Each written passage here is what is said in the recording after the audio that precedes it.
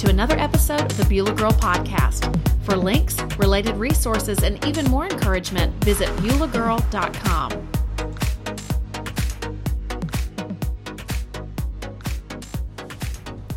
Hey guys, we're back with another episode of the Beulah Girl Podcast. I'm Suzy and this is Carol, and we are coming live from BeulahGirl.com. So if you've just been listening, you haven't been reading, there are always really rich resources that Carol puts together as far as in her written word, so just be sure to visit the blog for more encouragement. We're continuing a series on kind of drifting, apathy, as far as it applies to our spiritual lives. And so we're going to talk, as we continue this series, about that principle, use it or lose it. You know, I want you to think about your everyday life where you've heard that. You know, maybe it could be you've tried to learn a language. I know I parlez-vous français a long time. I took a lot of French, and now I get tongue-tied when I try to talk to somebody because it's been a long time since I've used it. Or, you know, I've never been athletic. I don't know, maybe Carol has.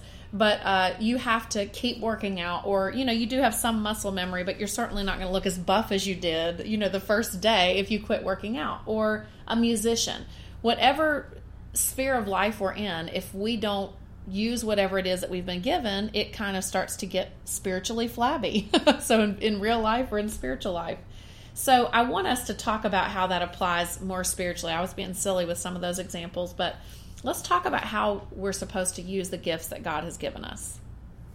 Right. So not only in just our everyday life do we lose what we don't use, but spiritually there is the same principle that we have to develop and use the gifts God has given us. If you listen to the previous episode, we talked a little bit about 2 Timothy 1:6 and some of those scriptures where it talks about basically stirring up the gifts that God has given us, or these will fall into disuse and decay, and we will grow stagnant in our walks and we won't be effective. And really just this idea that we have to use what we've been given, that it's been given to us not as you know, like something just for us, but it's for other people. So it's a trust that God he's entrusting us with it. I want to look at the Church of Philadelphia. The last two episodes we've looked in Revelation 3 at the Church of Sardis, and the Church of Sardis was rebuked for basically their spiritual apathy and looking good on the outside, but not using. They were religiously active, but they weren't actually actively walking in the Spirit of God, doing works that pleased Him. They were just sort of involved in this meaningless activity. But in Revelation, as we continue on in Revelation, we see in Revelation 3:7 through, I put through 12 here. But we see Jesus addresses a different church, the Church of Philadelphia, and rather than a rebuke, he actually commends them. So while we focus sort of on what not to do in the previous two episodes, which can be tough to look at, but It's very instructive, this is more the positive, friendly. Yay! Jesus is happy and telling them what they've done well, but it can also be challenging to look at because it holds a high standard for us to follow. So let's just look at the passage. To the angel of the church in Philadelphia write, these are the words of him who is holy and true, who holds the key of David. What he opens, no one can shut, and what he shuts, no one can open. I know your deeds. See, I have placed before you an open door that no one can shut. I know that you have little strength, yet you have kept my word and have not denied my name. I will make those who are of the synagogue of Satan, who claim to be Jews, though they are not, but are liars, I will make them come and fall down at your feet and acknowledge that I have loved you. Since you have kept the command to endure patiently, I will also keep you from the hour of trial that is going to come on the whole world to test the inhabitants of the earth. I am coming soon. Hold on to what you have so that no one can take your crown. The one who is victorious, I will make a pillar in the temple of my God. I will write on them the name of my God and the name of the city of my God, the New Jerusalem, which is coming down out of heaven from my God. And I will also write on them my new name. So that scripture is just so powerful because, like you said, it's a commendation, but it's also like, wow, they're perfect and good and yay. But you know what? It was giving me hope. I feel like I've been in an hour of trial. I know that you've had trials over the last few years, and you just think, I do believe God could be speaking some of that to me. Probably not to that degree that he spoke to them, but isn't it cool that God is your defender? Like, he's the one that is going to reward faithfulness. And where he says, I've placed an open door before you. I know you have a little strength. Isn't it cool that our God doesn't give up on us when we feel like we just have a little tiny flame burning? That I've still been serving you, Lord, but I feel like my strength is almost gone. So just what an amazing scripture. He does say to hold on also to what you have. Like, don't get cocky here, people, but that he's a rewarder of those, like he says, that diligently seek him. That's elsewhere in scripture.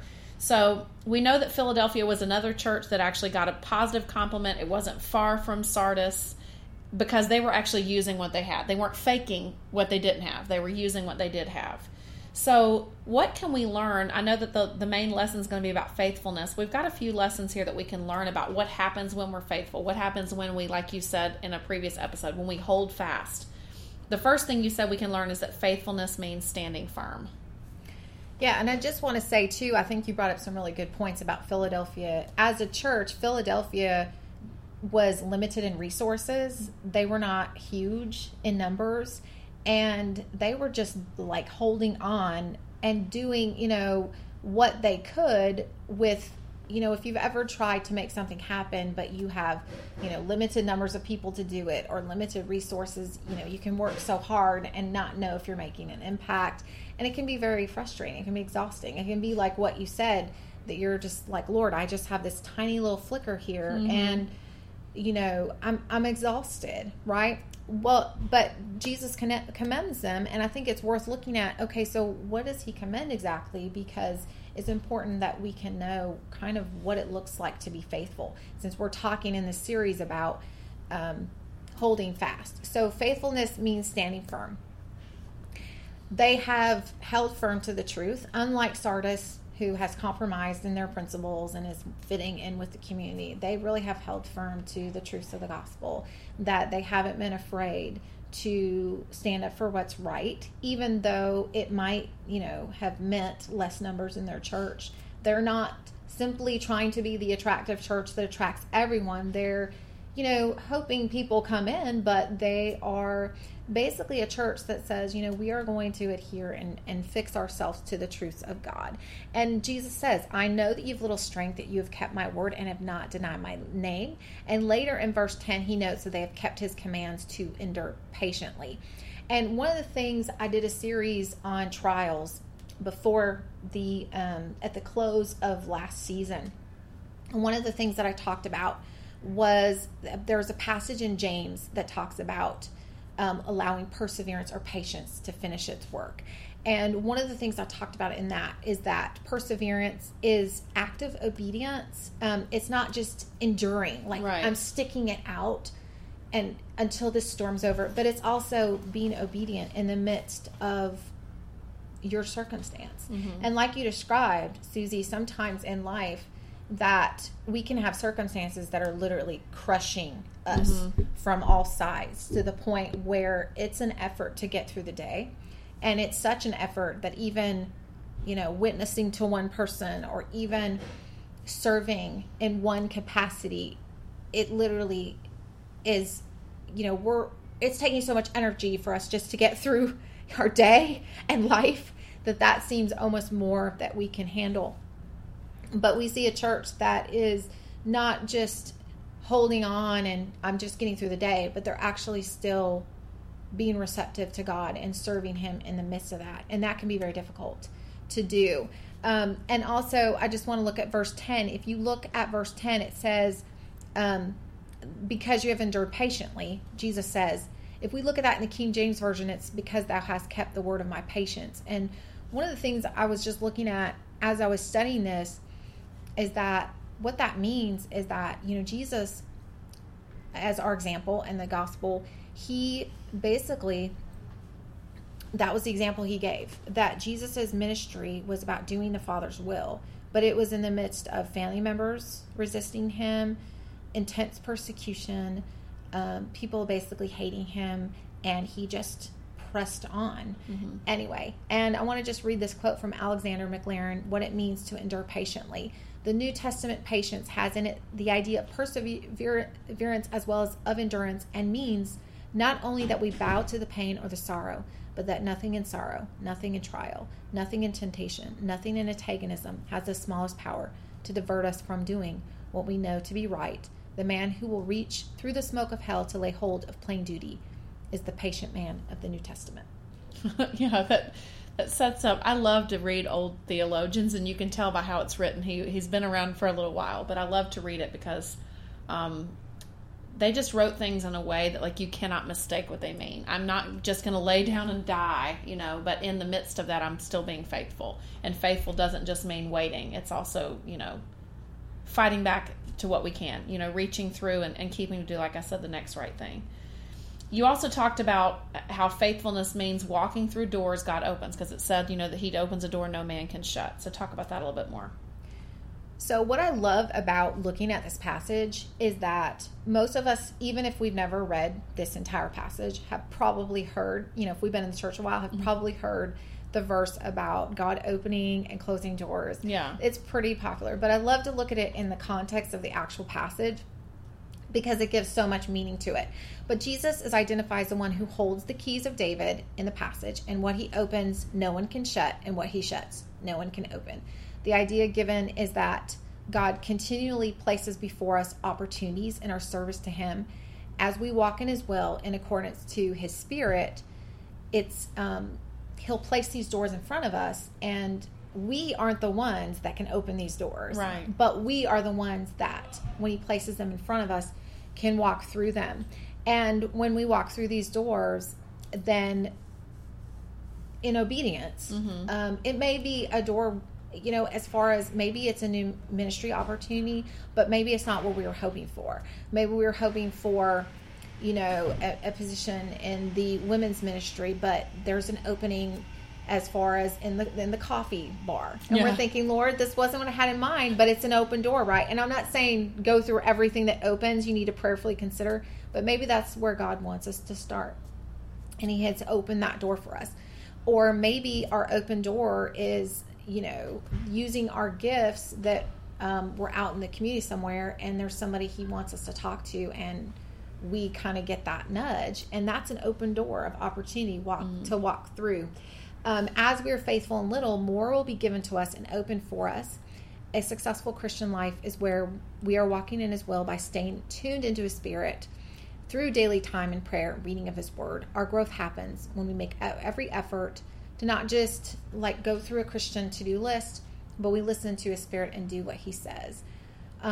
Most of us probably have an eye on a particular door that maybe something He's promised us, some kind of opportunity or advancement, and a lot of times we look at that and we miss smaller doors that are in front of us because we're waiting for that, and that will open for us when we walk through the smaller doors. Actually, Suzy, a while ago you did an article about we all want the yacht, but we gotta get in the kayak in the kayak first. Yeah. And so it's about being faithful with little before more is going to be open to us. And had something so thoughtful, so maybe it'll come to me. But I remember it now. The third thing you wanted to talk about was that faithfulness means guarding what we have. I'm thinking of tending a fire. God gives us, like I said, sometimes I feel like I have a little bitty flame. Not that I'm backsliding, I'm not walking away from the Lord, but as far as sometimes when you feel like things you pray about maybe are taking a long time or whatever. Faithfulness is continuing to tend the fire even when you don't see, maybe it feels like it's summer outside, but if God's given you that little fire, you're going to keep on tending it regardless of whether you feel like this is what you're supposed to be doing this season. It feels maybe incomplete. So talk a little bit more about that. The passage tells us, hold on to what you have so that no one can take your crown. So we've already talked in previous episodes about holding on or holding fast to our faith. And the second part of the verse tells us that, we do so, and that there are rewards that God gives us. There are crowns. And the crown that's being referred to here in this passage is really the rewards for our faithfulness or righteousness.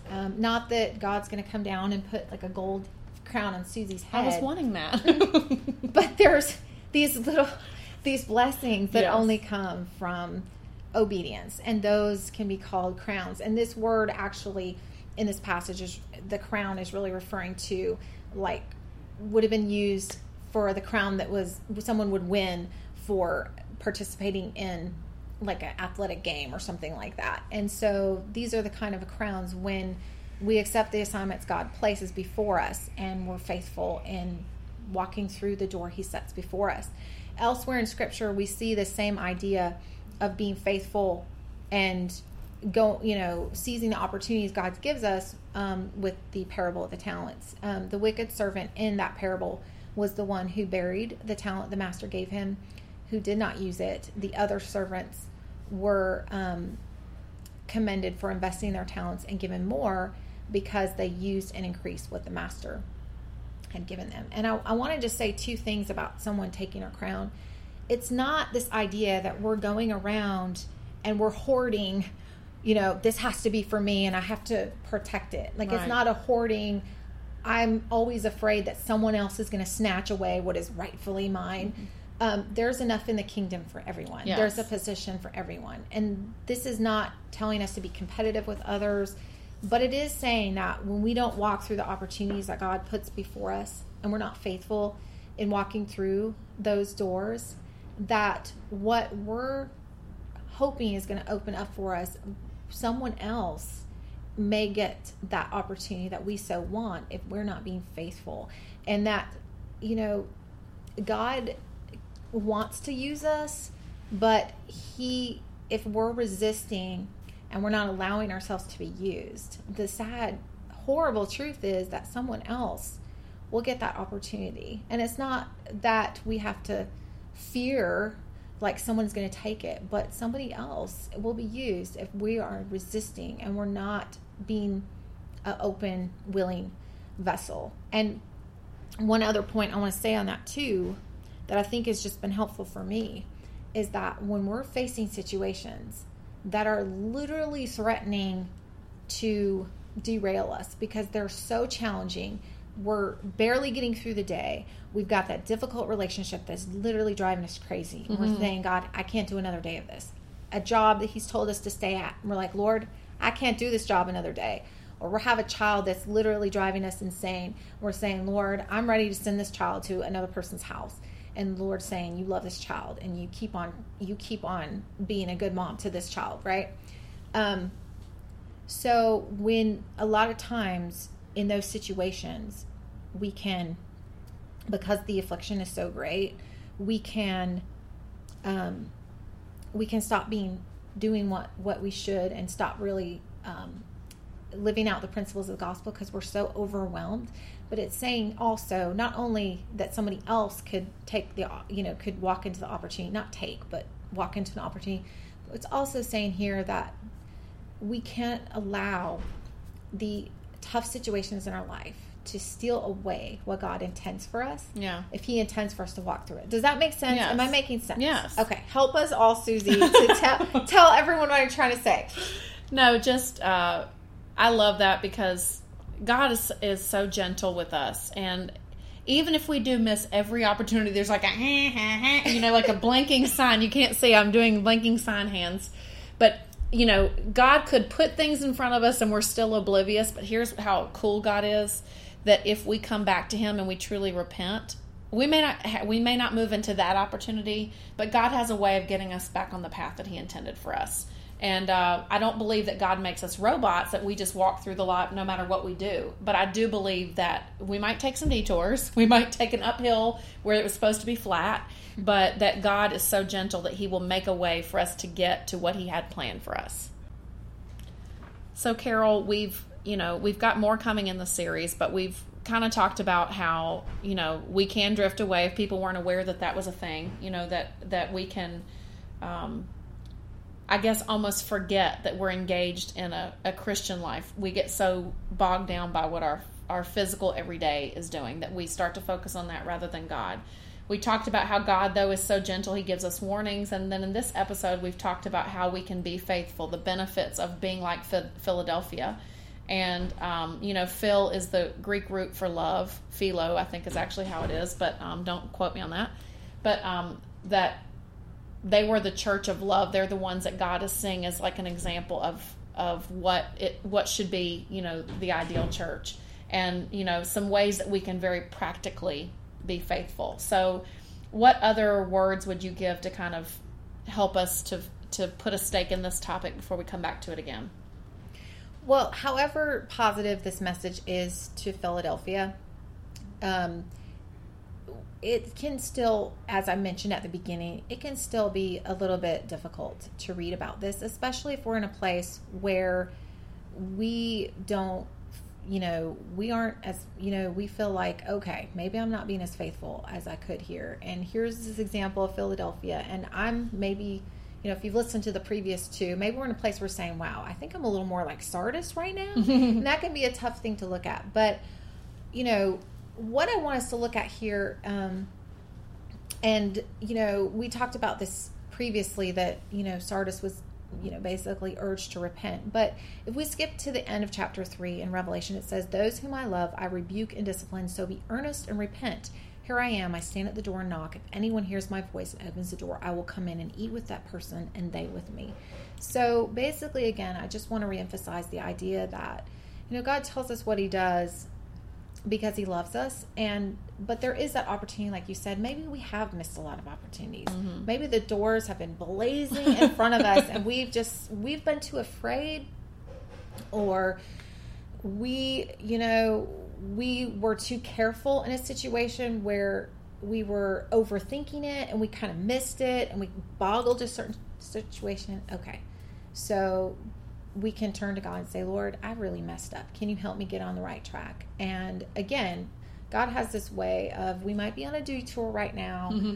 but he has a way of making, situations, presenting us, again, he can get us back to the place that we need to be. And that's why he's telling us what he is in the first place. I'm thinking of, as I'm talking, a story of when our house was for sale. I'm not going to go into a lot of details, but totally, this guy was brought to our front door while I was praying, but it ended up we got a better offer, went with somebody else, but I didn't feel good about it because, God brought someone to my doorstep that, anyway, we lost both offers. And it was like a 2-month period of the house being back on the market and kicking ourselves because my husband was commuting.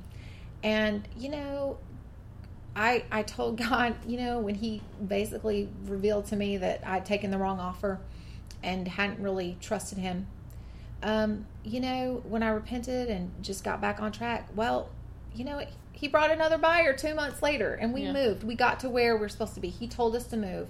And I made some mistakes along the way, but he got us to where we need to be. So that is something to remember, is that we can come to that place of saying, Lord, I'm sorry. I'm messing things up really bad right now. Mm-hmm. Can you help me get on track? And that's what he does. And that's why Jesus is telling these churches what he is. And the second thing I want to just emphasize too is to really emphasize, I hope that I've said it enough. Mm-hmm. And I hope that I've really emphasized this enough, is that the work that we do is done walking in his spirit. Yeah. That is the work that pleases him, because I think we can say, oh my goodness, I need to be doing more. And we start churning out, like just all this activity. God wants me to be leading a Bible study and leading this ministry. And we think that is what pleasing him. Well, God allows rest. And some assignments, Suzy, are just not ours. Yeah. There are so many people in need. Some assignments are not ours to take on. And so just being open and saying, not like we have to be perfect, but just saying, God, what is it you want me to do here? And being open to that. Not just trying to go out and earn somehow